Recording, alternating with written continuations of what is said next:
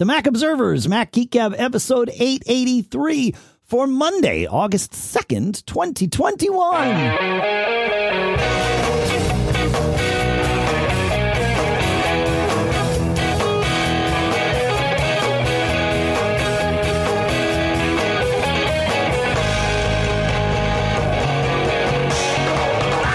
Folks, and welcome to the Mac Observers Mac Geek Gab, the show where you send in your questions, your tips, your cool stuff found. We take all of those things, we mash them up into an agenda, and then we share them, answering your questions, sharing your tips, sharing your cool stuff found, sharing some of our tips and cool stuff found as well. The goal being that each of us learns exactly, or more than, at least 5 new things every single time we get together. Sponsors for this episode include TextExpander.com/podcast, where you get 20% off your first year's subscription. LinkedIn Jobs at LinkedIn.com/MGG, where you can post your first job for free. And Upstart.com/MGG, where you can take control of your credit. We'll talk more in depth about each of those in a few minutes here. For now, here in Durham, New Hampshire, I'm Dave Hamilton. And here in Fairfield, Connecticut, being overrun by various beasts.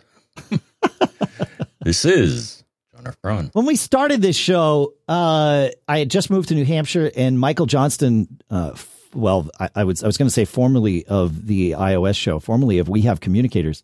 I suppose he might do another episode of the iOS show someday. But he was a Mac Geek Gab listener and started doing our chapterizations for us before he figured out a way for to do them internally in real time. But he was doing those for us for many years, probably 10 years, I would say. And early on, anytime I would describe my house here in New Hampshire, he would draw like this. He had this drawing that would come up in the enhanced AAC feed that had like this house in the woods with like bears and things like that. And it always made me laugh. I wish I could find that drawing. I suppose it's embedded in some of our old episodes. I'd have to go digging through them to find it, but it always made me laugh. And so when you said you had beasts, it reminded me of that. So hope Michael's doing well. In fact, I know Michael's doing well. He's literally a rocket scientist now, working for JPL. So yeah. He when we were out there in LA as a family a couple of years ago, he gave us a tour of JPL and including a glimpse of the now on Mars rover. So it was pretty cool to be able to see all that. So, nice. Yeah. Let's do some quick tips, shall we? Indeed. All right. Tony brings us our first one. He says, just as a reminder, you can go directly to any preference pane if you use Alfred, the shortcut master there. For example, activate Alfred with your keyboard shortcut and then start to type doc. And usually with just a couple of characters, it will give you an option to go to the preference pane for doc. Start to type keyboard, same thing happens. As I remember, I've been able to get directly to any sub item directly. Of course, if you have to know the name of the item that you are wanting to access. Of course, that's sort of that comes part and parcel with shortcuts, right? Is knowing what you want to do and then just getting there. So yeah, thanks for that, Tony. It's Alfred's one of those productivity apps that every time we talk about it, I think I should be using it, but it has not made its way into my default vernacular yet. If that's likewise. Yeah. Is that? Yeah. But it's one that, like, I don't know. It probably should be on my list. So, all right. Moving on to Matt here. Matt shares with us a quick tip about the iPad and floating apps, slide over apps, really is, I guess, what we want to call them. He says, I love being able to switch main windows in iPadOS by swiping the little line at the bottom that is the replacement for the home button on non-home button iPads. He says, I love being able to switch apps by just sliding the home button left or right. I recently accidentally found that slide over apps in floating windows are actually persistent, and you can switch between those in rotation the same way by sliding the little at the bottom of each of those. There's a little home slider as well. And you can just slide left and right to get from one app to the other. I don't know that I ever noticed this, Matt. So thank you. Multitasking on the iPad. I have not installed the iOS 15 beta on my iPad yet. But I am, or the iPad OS 15 beta to be more correct. But I am eager for the improvements in the UX of multitasking, because I always get lost whenever I get into like split window view. And I mean, I sometimes intentionally get myself there, but then it's like, wait, how do I get out of this again? What do I do? It's just not intuitive to me, and clearly wasn't intuitive to lots of people, with Apple having changed sort of the way it exposes what to do next in iPadOS 15. So I'm looking forward to that. So thank you for this, Matt. That's great to know. I always feel like whatever window I have floating, it like, in order to replace it, I have to figure out a way to like swipe it out of the way and bring a new one in and all of that. So yeah, pretty good. I like it. Yeah. I'm looking forward to the being able to jump between macOS and iPadOS. Say that again? The thing they demonstrated where you could bop between macOS and iPadOS. What am I missing here? Like, how can, on what device can you go from macOS to iPadOS? I thought that was something they demonstrated at a recent event. Yeah, but on what device would this happen? Well, I realize I might be missing something. You can jump from macOS to iPadOS. On what device? Like on a Mac, on an iPad, on an Android tablet? Like which? Yes, both. You don't remember that from the event? No, I'm not. It was kind of like Sidecar, but better. Okay. Oh, I see what you're saying. The enhancements to Sidecar. Right. So you're not actually running Mac OS on an iPad but okay. Yeah. I'm remembering something about this, but it's not, I don't have a clear memory of how it worked. I'll have to go revisit that. Or if you find a link in the enhanced continuity, according to Hog Molly in the chat room at live.macgeekgab.com. Thank you, Hog Molly. Yeah. Okay, cool. Okay. So that's is it bi-directional though? Can you get like iPadOS screens on your Mac? That part was lost on me if that was the case. I'm pretty sure that was the case. Interesting. So, all right. Okay.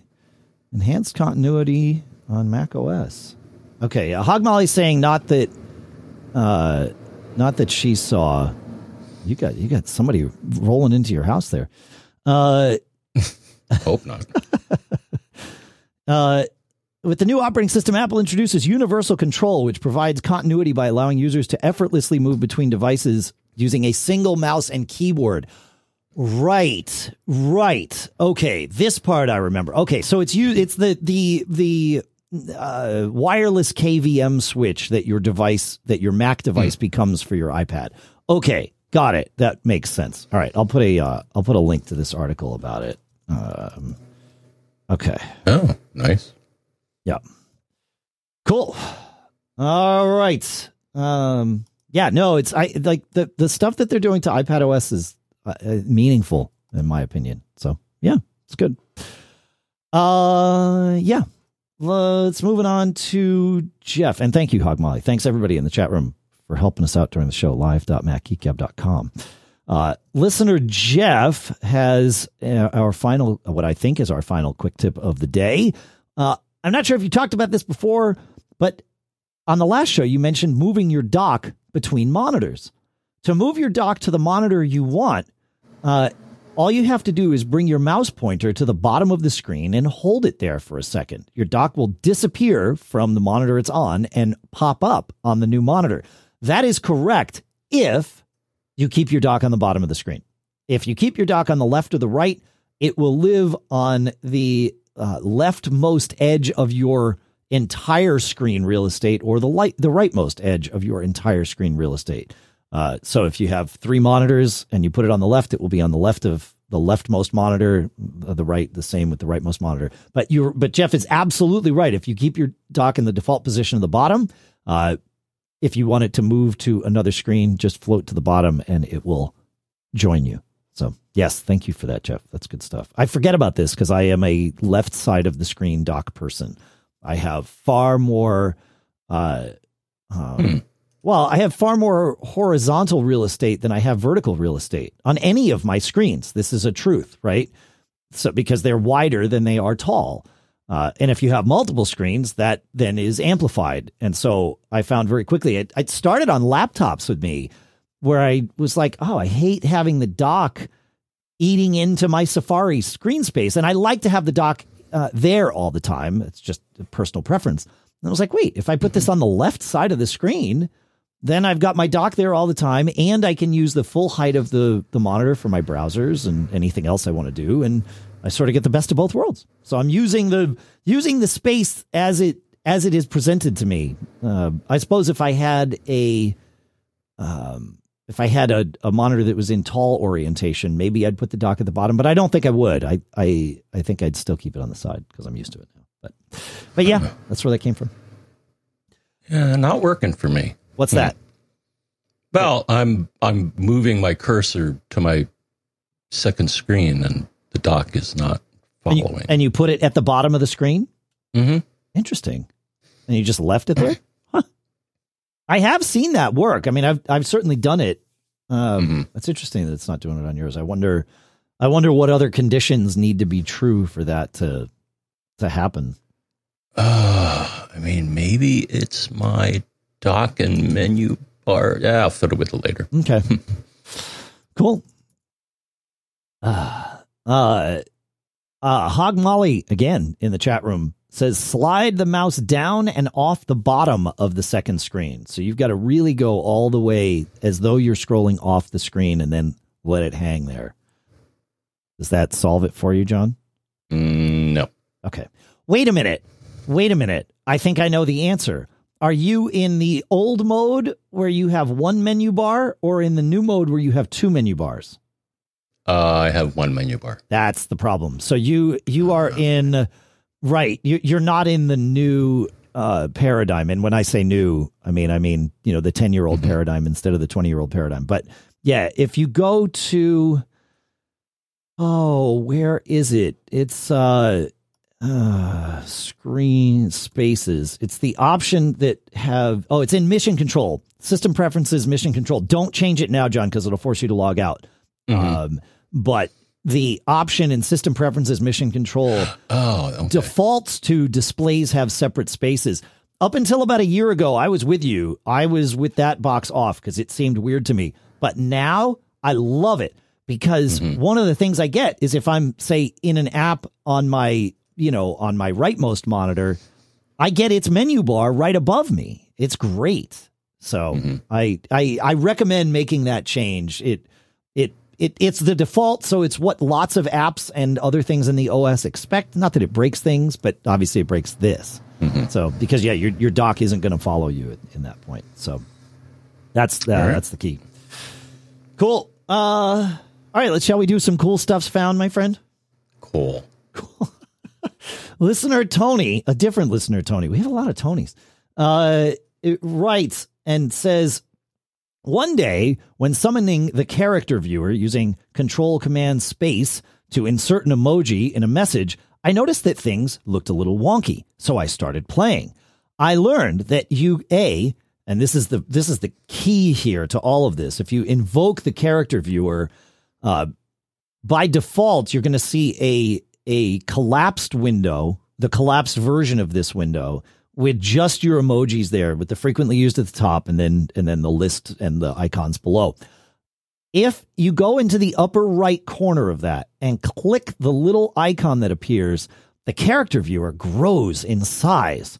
And now you get a series of menus. And one of the things that you can see in the fourth column, or the last column on the right, is when you highlight anything, and it can be emojis or arrows or bullets and stars, you can choose add to favorites. And now you get add to favorites.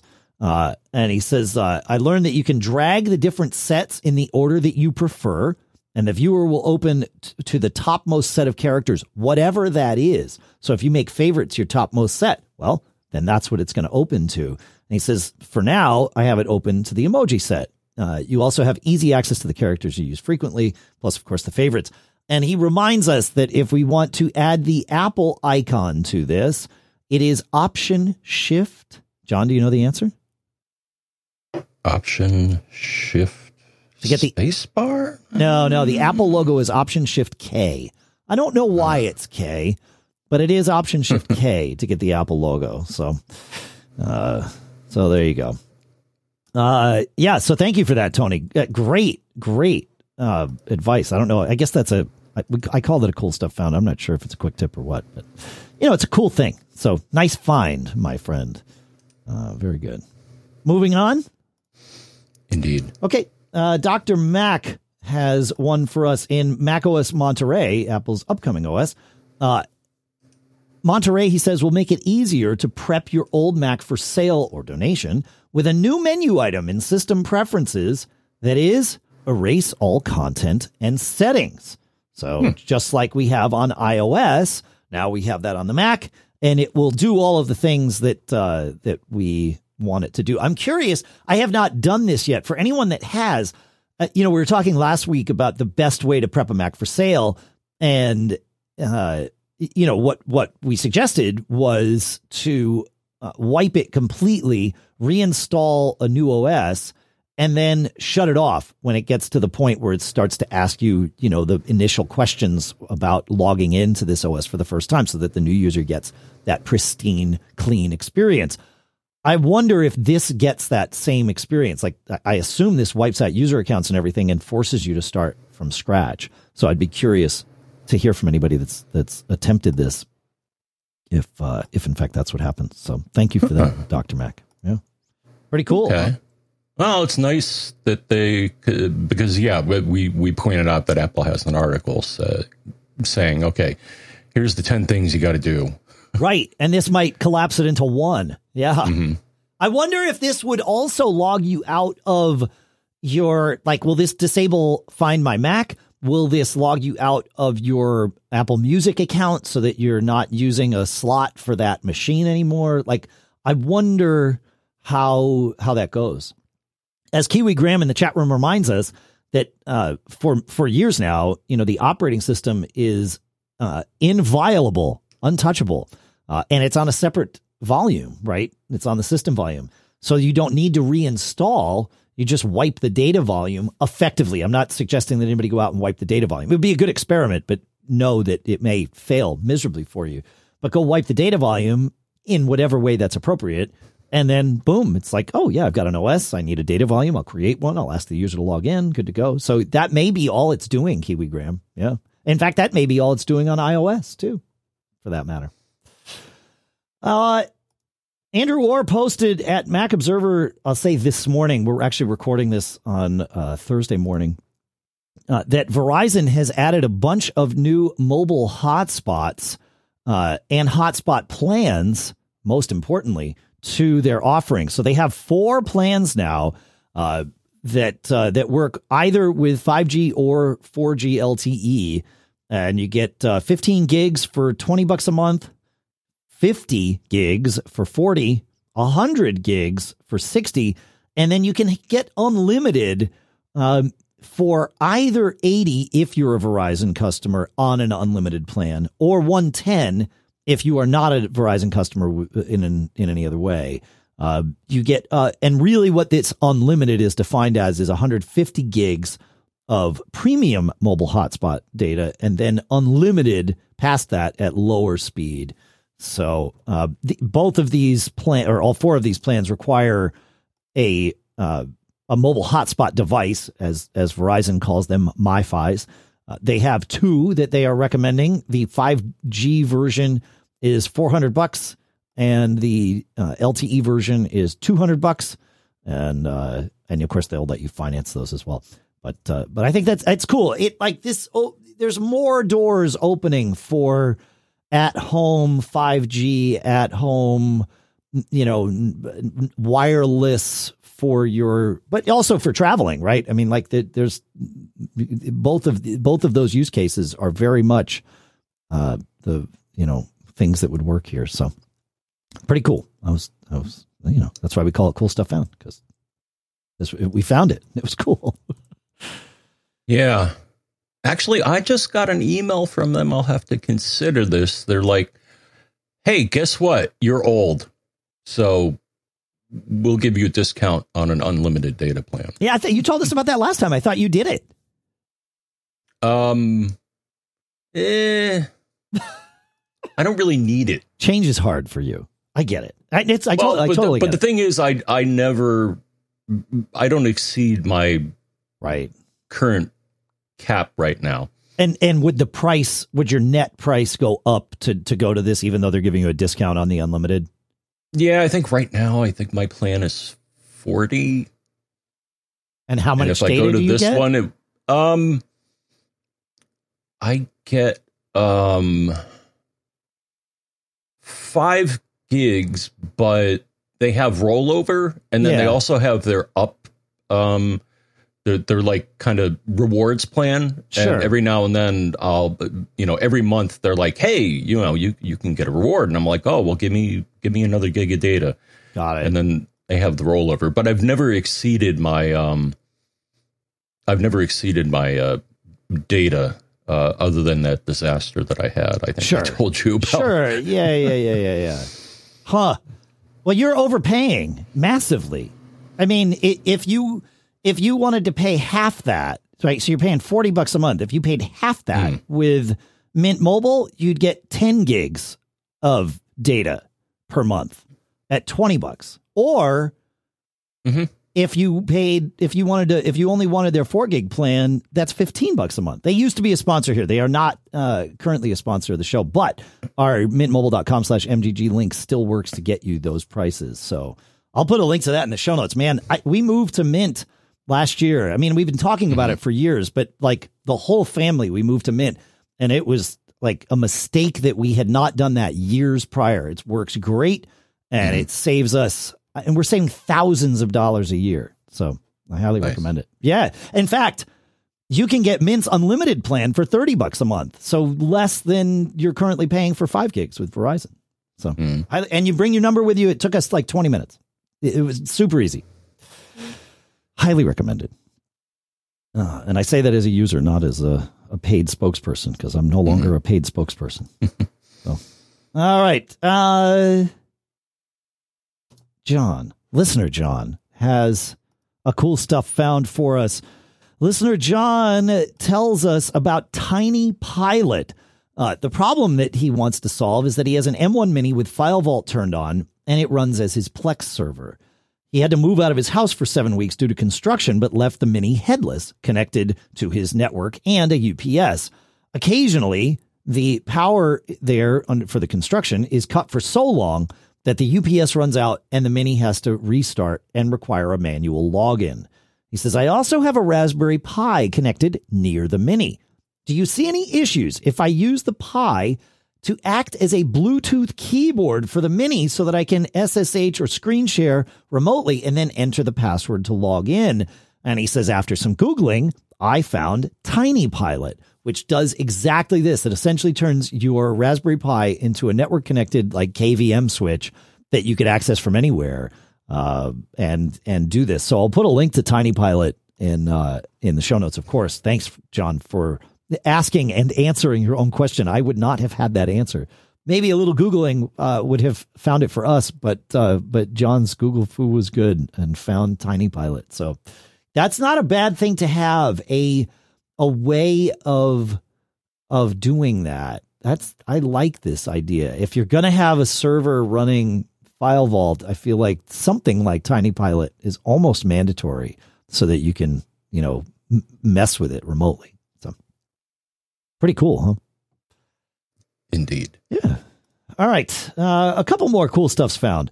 Jason, actually a few more, if I'm being accurate. Jason tells us about ThreadReader app, which is a Twitter bot that helps read threads and makes things easier for sharing and reading. To trigger it, you just have to reply or quote any tweet of the thread you want to unroll and mention @ThreadReaderApp with the unroll keyword, and boom, you get a link back and good to go. So you can read all about it at threadreaderapp.com. But thank you for that, Jason. Very good. Nice stuff. Nice stuff. All right. I have a follow-up cool stuff found. Then we have a fun one. Then we'll talk about our ads and stuff. The follow-up cool stuff found is we talked about Later Case. Boy, it sounds like Later Hosen, doesn't it? No, it's LATER case, Later Case on the show recently. And they sent me one of these things. And the listener who told us about it said it's great because it feels like you don't have a case on your phone. These cases are made of Kevlar and are super thin and really do, like when they put it on your phone. And for those of you watching the video, I'm doing that now, and I'll have we'll put this out as a separate video too. But you can see just how thin this case is. Now, Kevlar, lightweight, very, very strong. So very likely to protect from any sort of physical scratching, damage, those sorts of things. What it likely will not protect very as well as some other cases against is drop protection. It doesn't really have any, cushioning or anything like that in it. So I'm sure it protects from drops more than the phone would be protected on its own, but not as much as, a case that's built for drop protection and actually has like corner cushions and things like that. This case does protect all four corners. You can see, it protects them quite well, in fact. So, and super thin, like it's funny. This is intentional in their design. To my fingers, it's very grippy. Like my phone doesn't want to slip. But to my pockets of my, pants and jeans and shorts, it slides right in and out. It's not catching on anything. So the way they've sort of made the surface of this Kevlar, it really seems to work out. So Later Case, and I believe that's going to be at latercase.com if I am not mistaken. It is latercase.com. So you can check that out too. Okay. Fun. And it looks like your accessories should go through it. Absolutely. MagSafe works fine through it. Yep. Absolutely. Okay. Yep. Yeah, I just searched here. Kevlar is a heat-resistant and strong synthetic fiber. Yep. Okay. Yeah, so right. It's not metal. It's not blocking, chi or anything like that. So, yeah, it's a nice little thing. I kind of like it. All right. And then our last cool stuff found comes from listener Bruce. It's for those of us that have M1 Max and are missing the noise of the fan. And it's called FanFan at fanfan.rambo.codes. And it is a little app that when you activate it, it makes a sound out of your speakers that I swear to you, the first place I did this was on the couch on my MacBook Air. I just happened to be reading through your emails and I saw this. And I'm like, oh, cool. Let me install it. Let me see what it's like. And as soon as I turned it on, and remember, this is the couch that I've sat on for years with many prior iterations of MacBook Airs, all of which had fans, all of which would get plenty loud whenever I was doing anything on the couch, including my 2018 MacBook Air, which is literally the same form factor as what I have. In fact, I have the same case on it. So as soon as I turned on this thing, I felt like my legs should be getting hot. Like I naturally did this motion of like moving my legs apart to give the machine more, like it was very much a visceral reaction. So the sound is accurate is what I'm trying to say. And my wife even looked over and she's like, what is that? Like, because she knows that the machine doesn't have any fans in it. I'm like, oh, it's a new little app. She's like, that sounds stupid. I'm like, it's awesome. So if you're missing that experience, you can get this for free. You could also get yourself maybe like a heating pad to put under your computer. I don't recommend this, but if you put it on your legs and put something else in between. You don't want to heat up your computer unnecessarily, but if you really want to go through the old experience. I don't know where I'm going with this. John, how about we take a minute and talk about our sponsors? Absolutely. All right. If you're a small business owner like me, you know that today many of us small business owners are busier, nay, more productive than ever. And all that time that we have to spend searching for and interviewing the wrong candidates for a job opening could be time better spent growing our businesses. That's why LinkedIn Jobs has made it easier to get the candidates worth interviewing faster, and it's free. It's true. Look, we just hired Sadie to do all this social and promotional work for us. We use LinkedIn Jobs, and it was super easy. In fact, I started by thinking, I'll just reach out on my socials or whatever. Like, we have a decent following and stuff. We do the show. No. I should have done the LinkedIn Jobs thing. Quite frankly, I should have done it a year prior. Take the lesson from me, folks. Use LinkedIn Jobs, and now you get to do it for free. You get to create a free job post in minutes on LinkedIn Jobs to reach your network and beyond, to the world's largest professional network of over 750 million people. And you can focus on candidates with the skills and experience that you need. Well, and then you get to use simple tools on LinkedIn Jobs to filter and prioritize who you'd like to interview and hire. LinkedIn Jobs helps you find the candidates worth interviewing faster. Did you know that every week nearly 40 million job seekers visit LinkedIn? Yeah, I know. So go now. Go and post your job for free at linkedin.com/MGG. Go try it out. That's linkedin.com/MGG to post your job for free. Terms and conditions apply. And our thanks to LinkedIn Jobs for sponsoring this episode. Next up is Text Expander. Look, Text Expander removes the repetition out of work so that you can focus on what matters most. We were just talking about being efficient about things. Text Expander fits this mold perfectly. I'm obsessed about accuracy and efficiency. Anybody that listens to the show knows this.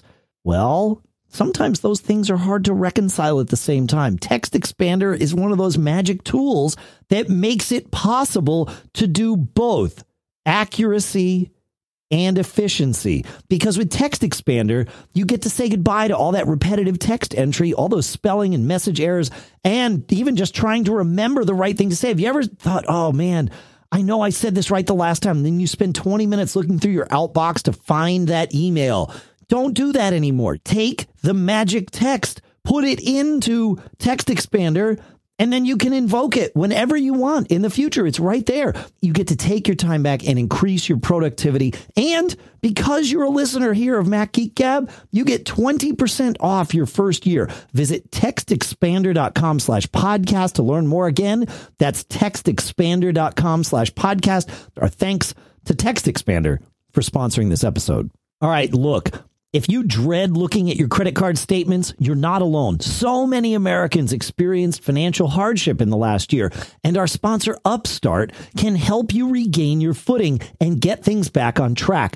Upstart is the fast and easy way to pay off your debt with a personal loan, and you get to do it all online. So whether it's paying off those credit cards or just consolidating high-interest debt in general or funding personal expenses, over 500,000 people have used Upstart to get one fixed monthly payment. Upstart knows you're more than just your credit score and is expanding access to affordable credit because unlike other lenders, Upstart considers your income and current employment to find you a smarter rate for your loan. And it's all done with this 5-minute online rate check that you can see your rate up front for loans between $1,000 and $50,000.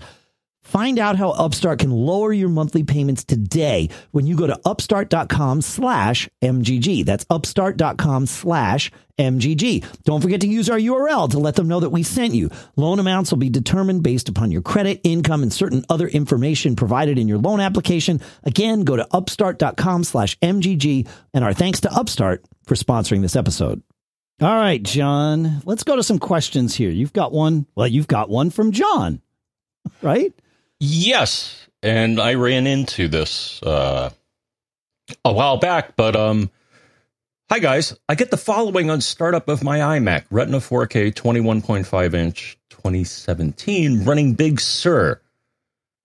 And something comes up and it says error, Finder 11.4 version 1350.5.3 has not been tested with the plugin Sinomac Context Menu 1.0. As a precaution, it has not been loaded. Please contact the plugin developer for further information. And I remember getting this error quite a while ago. But the place you want to look is System Preferences, Extensions, Finder Extensions, and disable anything that looks Synology-like. would be my recommendation. I wonder if he had, do you think he had like an old version of a Synology extension there? Because I have one and I don't get that error. I think it was part of, it's a contextual menu, but I think that they didn't clean it up properly when you upgraded to a newer version. That makes sense. Okay. Yeah. Okay. Of the OS. And I actually found we'll link to this little thread here, but I did find something on Apple Discussions that basically talked about this exact issue. The other thing is that you could go to Home, Library, Application Support, Synology, and maybe whack anything that's in there. Sure. Yeah. Just be aware that you may be whacking something that you use. So, bear that in mind. But you could, in theory, you could also search the drive for whatever that error is. In his case, Synomac context menu, right? Mm-hmm. And see if you find that somewhere and then just like specifically delete that.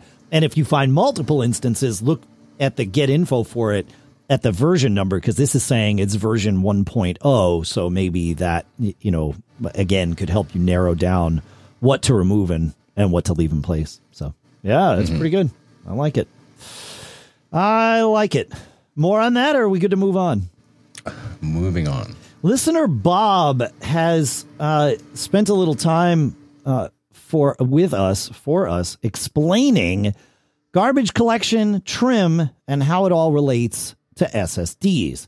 So, as Bob explains, SSDs need pre-cleaned sectors to write into. This is where we were dabbling into this in last week's episode, where we were saying that SSDs can't write to a sector that has data in it. It needs to be cleaned first, pre-cleaned. The SSD keeps a pool of pre-cleaned sectors. SSD garbage collection does the pre-cleaning. When a write happens, the old logical sector gets put onto the garbage collection queue, and the selected pre-cleaned sector written to gets the old logical address. Okay. So there's a map that between the physical sectors and then the logical sectors, and the map gets updated when something is rewritten. That makes sense. This is the part and he explains it well, but now is the part I didn't realize, John. SSDs cannot clean a single sector. Physical sectors are divided into clusters on an SSD, and an entire cluster must be pre-cleaned at the same time. Pre-cleaning a cluster means that no sector in the cluster can hold in-use file system data.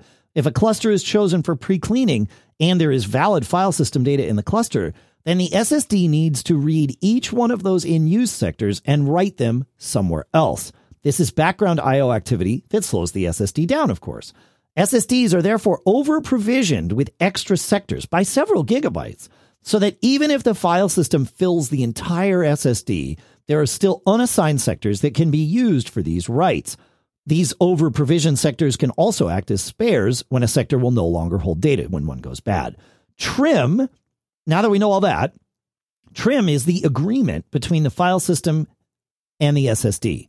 When trim is enabled, the file system will tell the SSD the logical addresses of deleted sectors via special trim commands. The SSD can then put each of those into the garbage collection queue for pre-cleaning. Otherwise, it sort of has to guess at this.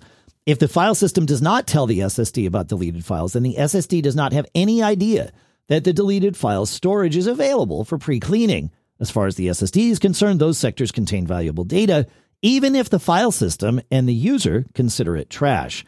It is trim and the agreement between the file system and the SSD that allows the SSD to pre-clean those sectors from the deleted file.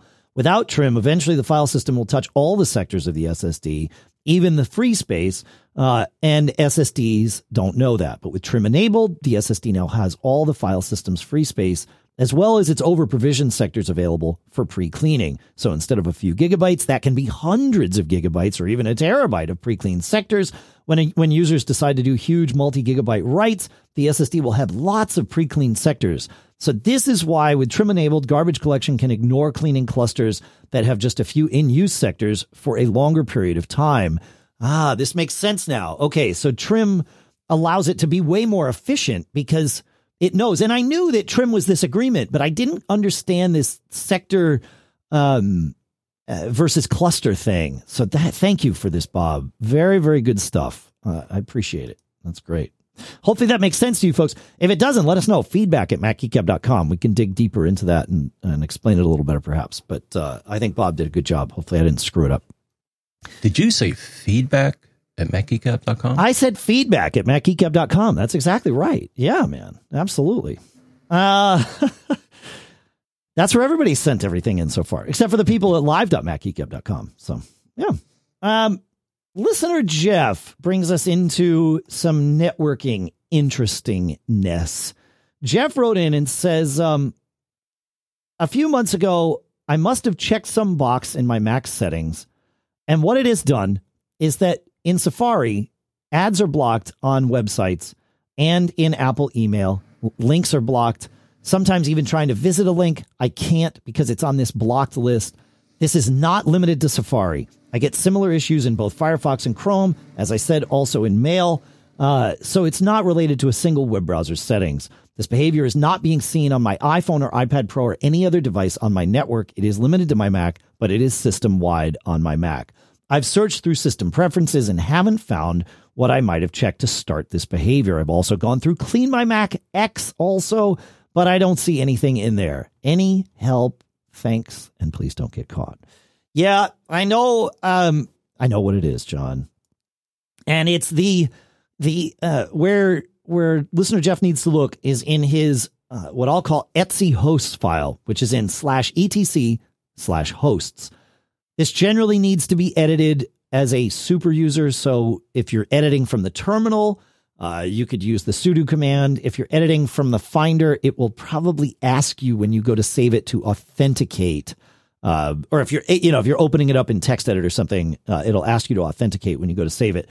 This file by default has about 6 lines in it that map to localhost and one other thing, I believe. And when Jeff looked in his, he found that it had 563,000 lines, most of which. So the way Etsy hosts, what Etsy hosts does, if you look at Etsy hosts, you will have lines with essentially 2 items per line separated by either a space or a tab. The first thing is an IP address. The second thing is a name. So it's sort of like it is a DNS bypass, right? So the first thing you'll see there is 127.0.0.1 and then a tab and then localhost.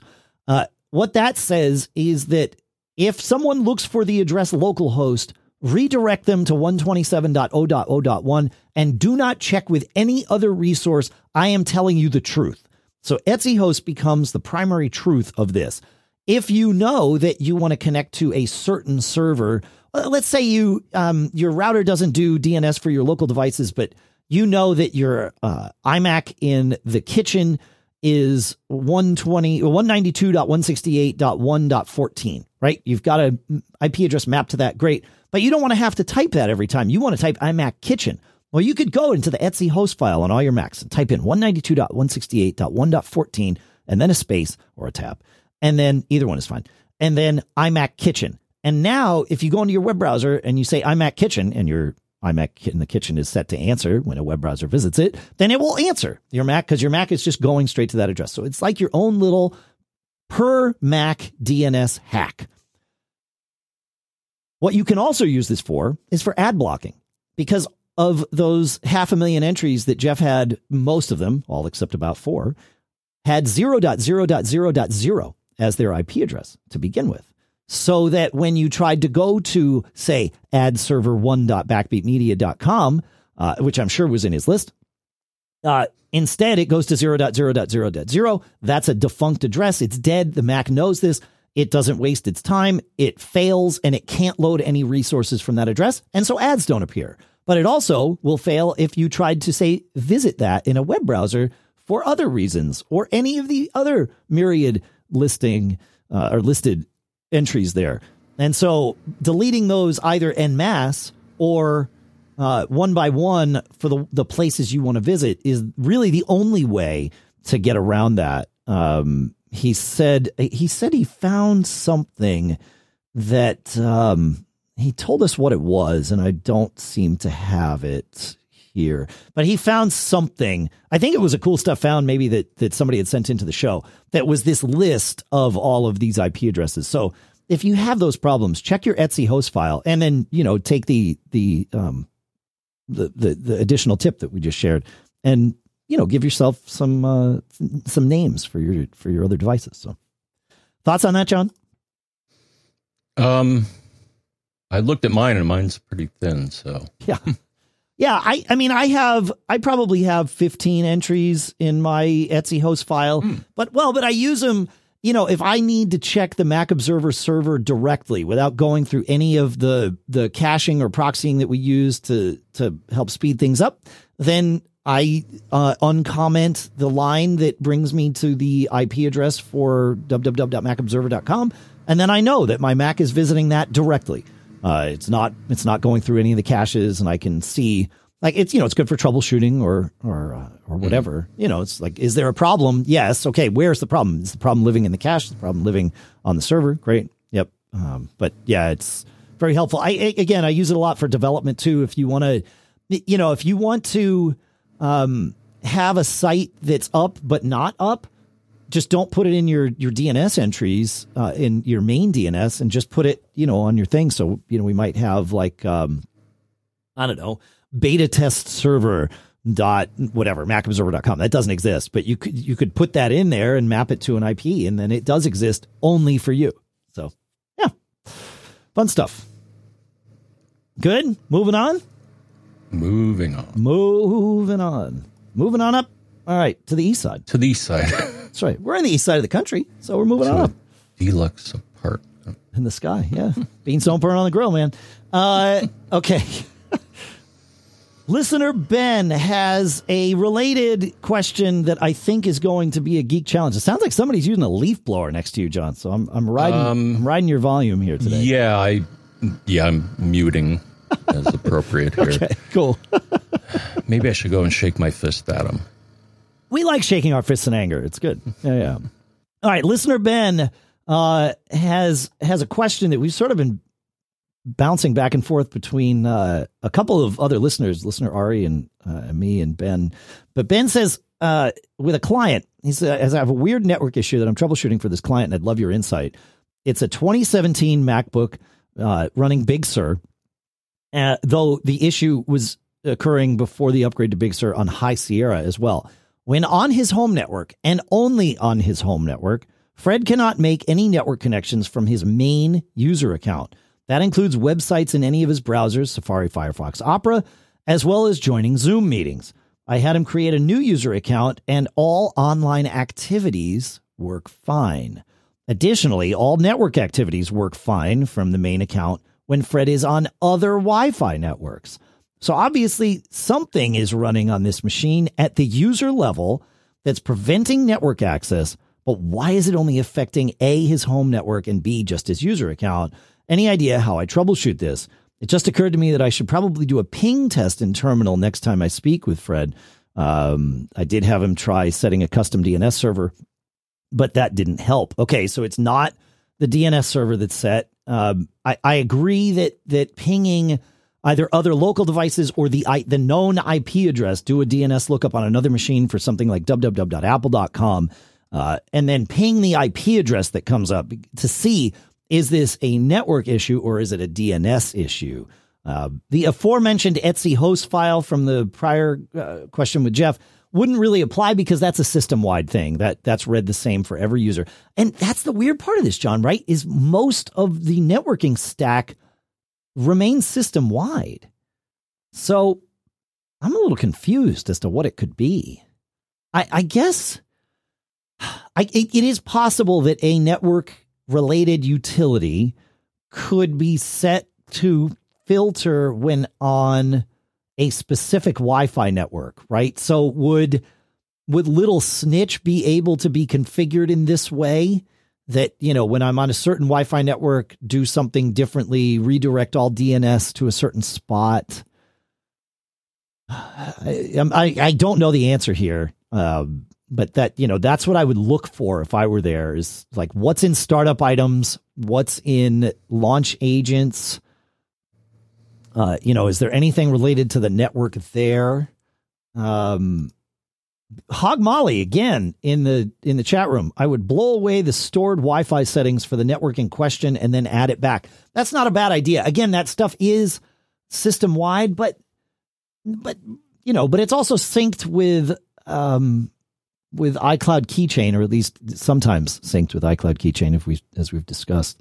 And then Kiwi Graham adds that device management may be locked on a particular Wi-Fi network and user. Oh, so check system preferences profiles, right? And see what you've got there. Yeah. Yeah. Yeah. I mean, the other thing that occurs to me,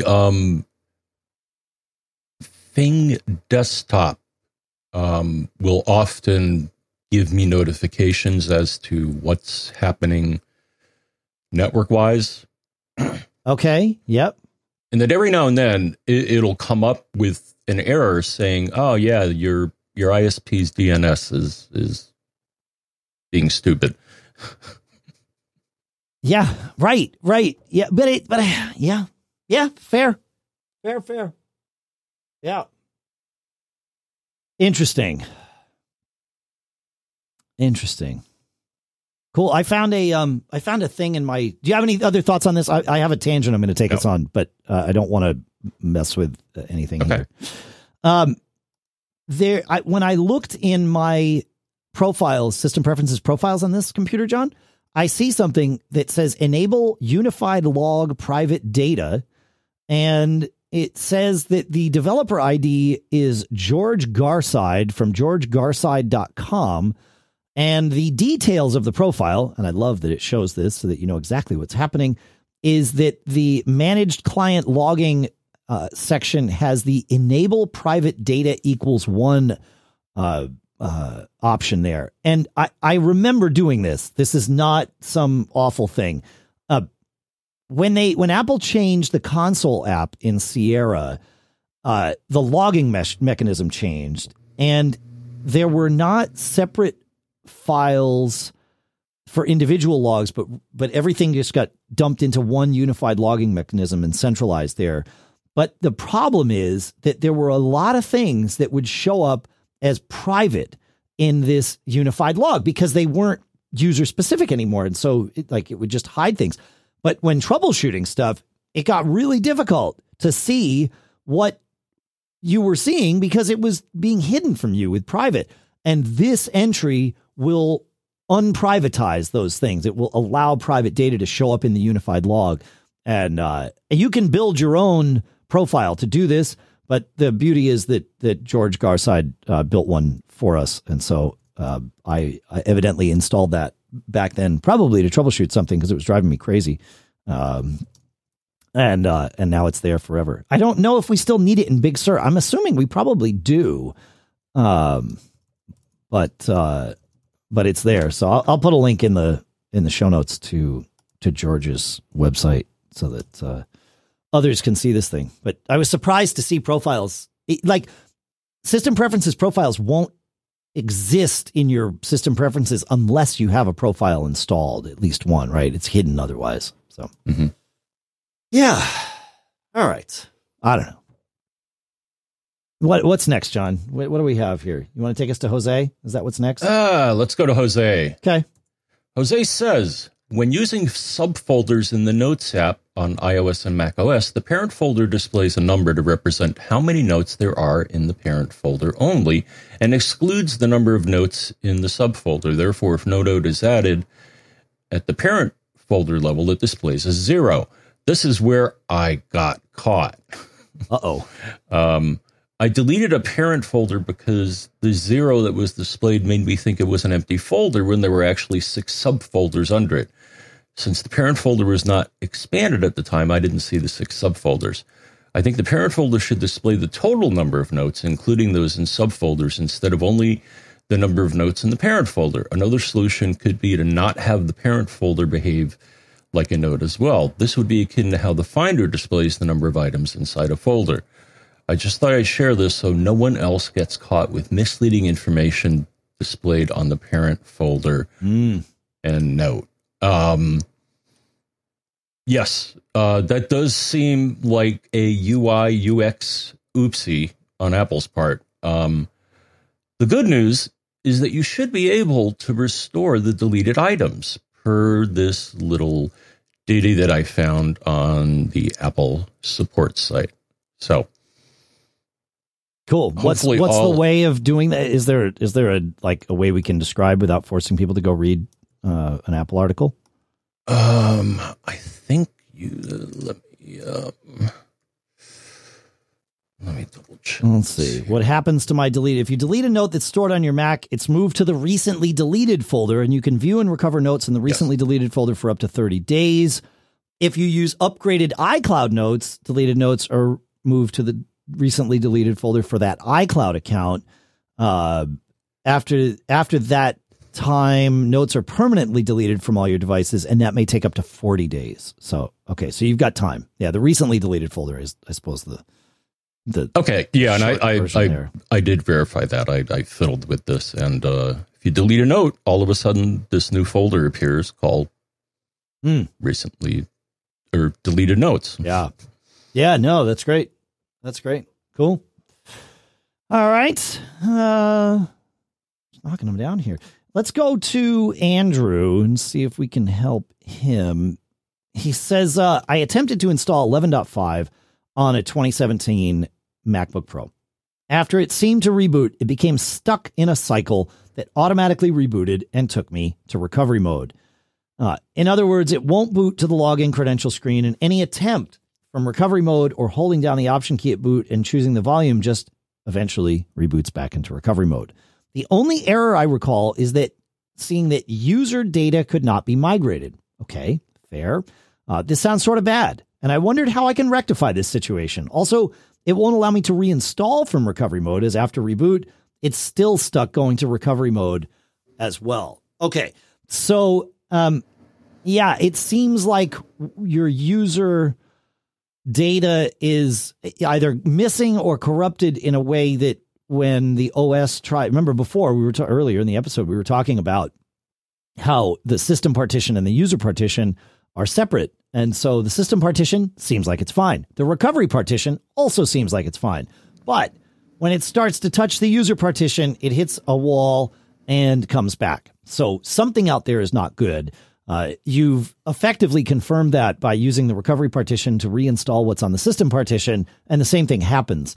So definitely points to errors on the user partition. And of course, that's what you saw at some point with your with this installation. So what I would do if I were there, which is generally the way I approach any kind of question that we get, what I would do next is I would back up the user data off of that volume. You might have to use target disk mode to do this, but get whatever you can. If you already have a clone of that, great. Then you don't need to worry about trying to figure it out. You're already good. But get that backup somewhere on a drive that is easily plugged into this machine. And then using recovery mode, don't just reinstall the OS, erase the volume and reinstall a clean OS onto it. That will also erase the data volume, right? From there, it should boot up like a brand new operating system because you've blown away the data volume and the system volume, but then you've reinstalled. It would be nice if we could do what Dr. Mac was telling us before in the episode, right? To just blow away the data volume. And maybe this is a good opportunity to experiment with that. But whatever, get to the point where you don't have a data volume anymore and the system is forced to recreate it. Usually that's part of also blowing away the installation. Maybe that changes in Monterey. Maybe there's other ways to do it, but that's how I would do it. Blow it away, reinstall the OS with recovery mode. And then at that point, I would say feel free to try using Migration Assistant from the backup that you have from the other drive, slurping in all your data. Hopefully whatever's wrong will be overlooked by Migration Assistant at that point, and it'll just pull in whatever it can and leave you with hopefully a very capable and working machine. That's what I would do. What do you think, John? I recall running into a similar situation at one point, and the solution was blow it away. First, make sure you make a backup. Right. Or a clone.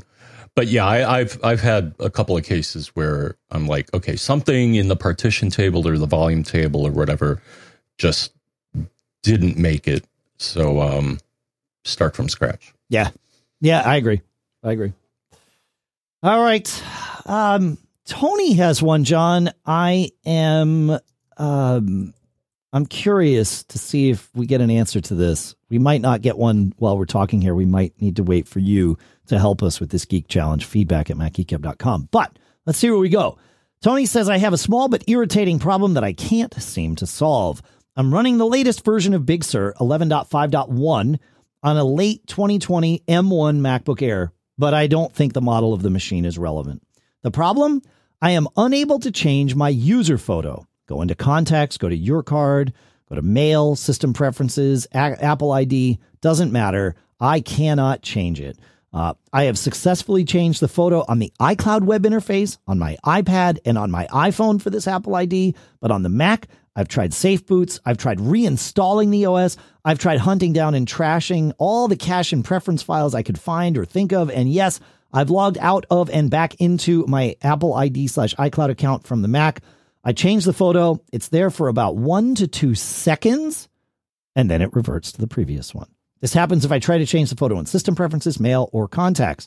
After logging out and back into my Apple account, the new desired photo remains on the iCloud page and my other devices. So I'm pretty sure the problem is specific to this Mac. Yeah, it's clear the Mac isn't pushing it to iCloud, nor is it pulling it from iCloud, right? He says it's probably as simple as a cache file, but which one? I have heard of this problem before. Tony is not the first person to write in with this. I don't recall that we've ever solved it. But I have definitely heard of it. It's possible I've even seen it. Like Tony said, it's small but irritating. So it's one of those things that after a little while you just like, well, whatever, I'm done. I'm moving on. I'm using my computer. But if anybody knows, or John, if you have any, like, where would you look for this? Any thoughts? Yeah, I mean, I'm looking at my contact. If you go to your contact card, yeah, there's you float over your picture and it says edit. I wonder.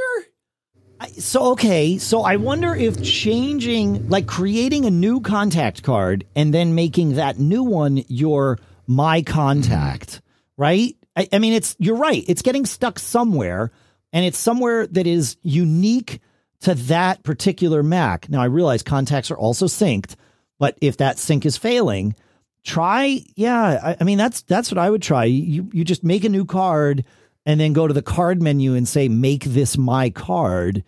And I would say even before you do that, before you make it your card, change the photo on it to see what you can get to. Yeah. Yeah. Yeah. Now, the other thing I see here, so if you go to your My Card and then click on Edit and then click on Edit again, you get Current, Defaults, Camera, maybe take a new photo. Oh, you click on Edit of the card and then Edit again, meaning edit on your actual picture. Yeah, okay. Yeah, and then I see here, like I see, and I haven't been here in ages. But, there are, current, defaults, camera, and photos. Maybe try a different option other than selecting the photo. I don't know why it's reversing what you do. Well, yeah, I mean, there's something on the Mac that's just saying, no, this is newer, right? Like, for whatever reason. It's the classic sync conflict resolution issue that it's a difficult thing to do, right? To deal with that. So, yeah. But from a programming standpoint, it's conflict resolution in any kind of data store is not easy. So, yeah. I mean, the other thing that occurs to me, it could be a permissions thing. So maybe spin up this utility and do a little first aid action. Yeah, but permissions aren't part of first aid anymore. I mean, they haven't been part of first aid in 7 years or something, right? Like, we don't get to do that anymore. which sucks because sometimes permissions are the issue, right? So, yeah. Yep. Yeah, it would be nice if we could repair permissions. But with the system volume on a separate volume, I think that's part of where Apple says, no. But there can be permissioning issues. Like just because we don't get repair permissions anymore doesn't mean that there aren't permissioning issues. You could be very correct about this. So, the trick would be finding the file and changing its permissions. Another thing you could do, a thought, if moving down the path or staying on the path, pulling on the thread that it is contacts that's the issue, do in the Contacts app, go to File, Export Contacts Archive, and then delete all of your contacts. And I would do this on multiple places, right? Save a contacts archive from if you have a second Mac or whatever, so that you truly get everything that's in iCloud. Blow away all your contacts are certainly your My Card, and then import that back in, because if your contacts database itself is corrupted or has a permissions issue or something like that, where it simply won't let it be changed, blowing it away and pulling the data back into it would fix that. So that'd be, yeah, I like it. It's good. It's good. All right. We got a few more things we can talk about here.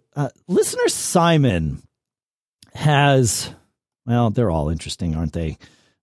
Listener Simon says, I am missing audio devices. It works in the evening when watching an online streaming service. The next day, I come to run a Zoom meeting only to find Zoom telling me there are no audio devices found.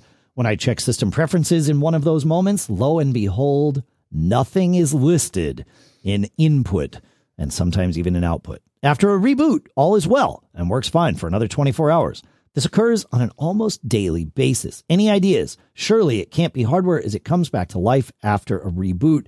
This is happening on the latest version of macOS running on M1 Air. So, yeah, you're right. I don't think it's hardware. I think it's software.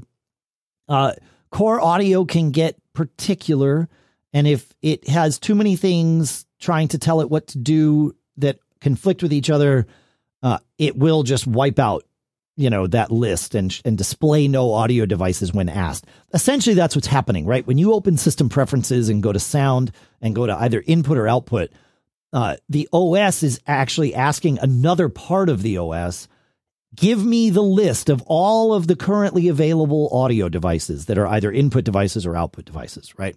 And so Core Audio is the part of the OS that is responsible for answering that question.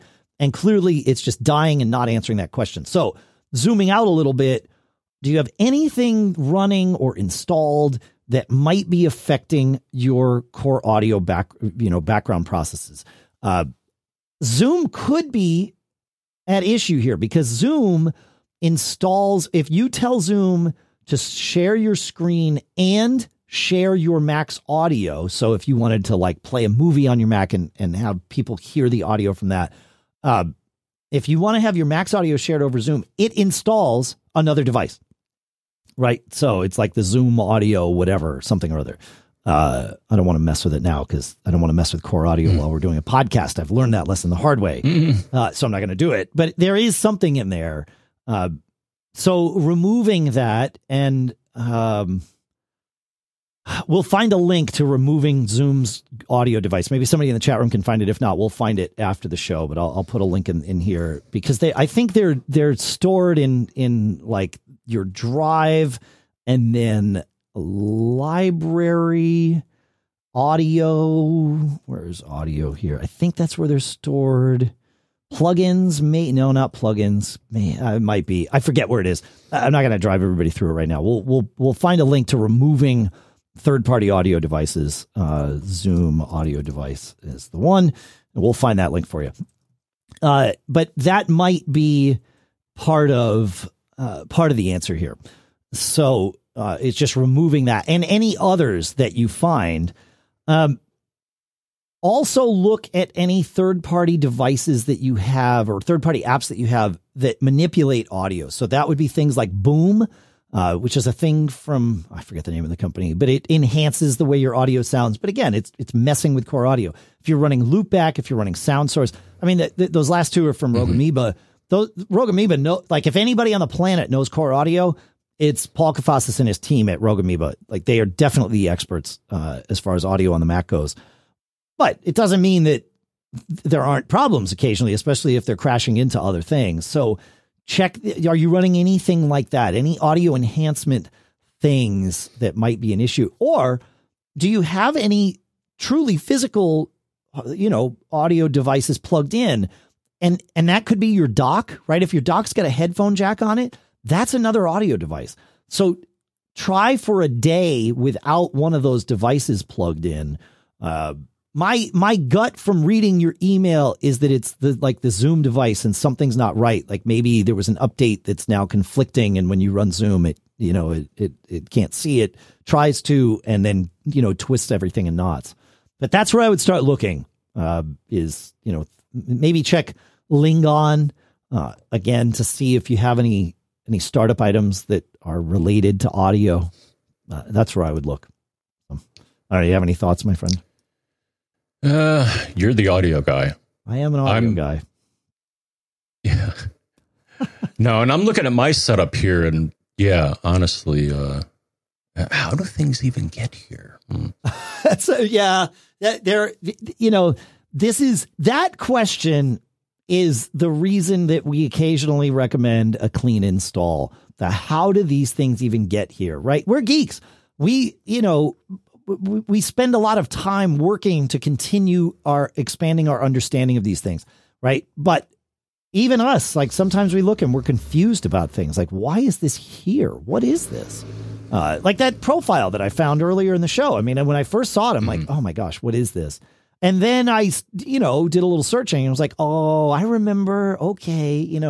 But just because you did something doesn't mean you remember why you did it until you dig in. Right. So, yeah. Because I'm actually looking here now, and I'm kind of surprised that some of the things I see here, like an output, it shows my monitors type DisplayPort. Yeah. You didn't put that there. You plugged in your monitor. Yeah. And your monitor added that. So, but there you go, right? Like that's another audio device. Yeah. And I didn't even know my monitors had speakers in them. So, yeah, I have. Okay. I have one other question. It'll be a geek challenge of my own. I have a monoprice display plugged in HDMI to a 2018 Mac Mini. So an Intel Mac Mini. It's the one Lisa uses in the house. This display has speakers in it. I know it. I've gone into the displays menu and I've cranked up the volume. It has HDMI. The Mac sees that there is an HDMI audio out device, much like you just identified there. And it doesn't matter what I do. I cannot make the Mac make sound out of that device. I select it and nothing happens. Has anybody else seen this? Let us know. Feedback at MacGeekGab.com. I think that's going to do it for the show, though. That's what we have. That's what I have for today, anyway. We'll see. All right. We'll see you next week. We're doing something a little different next week. We're doing some mini dives, maybe some snorkeling. Is that a shallow dive? I don't know. Or maybe they'll wind up being deep dives. I don't know. We'll find out together when we do this next week. All right. You got anywhere to send them, my friend? Feedback at MacGeekGab.com. I like it. Feedback at MacGeekGab.com. Let us know what you got. We will either share it or answer it, or share it and answer it. Whatever it takes. The goal is for us all to learn 5 new things. I hope you learned 5 new things this episode, folks. I certainly did. And I've realized 5 things that I don't know. And so I'm going to work on that for the next time. And that's what keeps the show going. So thanks so much for hanging out with us. Thanks for everything. Thanks for all your premium support. Thanks for everything. MacGeekGab.com/premium is where you can go to support us directly if you like. And we like that. It really does make a difference. So thank you for that. All right, make sure you check out our sponsors, the 3 I mentioned in the episode, of course, upstart.com/MGG, textexpander.com/podcast, and LinkedIn.com/MGG. Of course, you can also go to MacGeekGab.com/sponsors to see all those and all the others.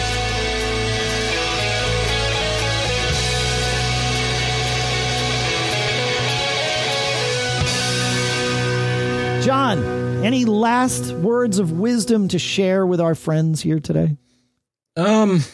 Wisdom. Oh, I almost forgot. Don't get caught. Made up.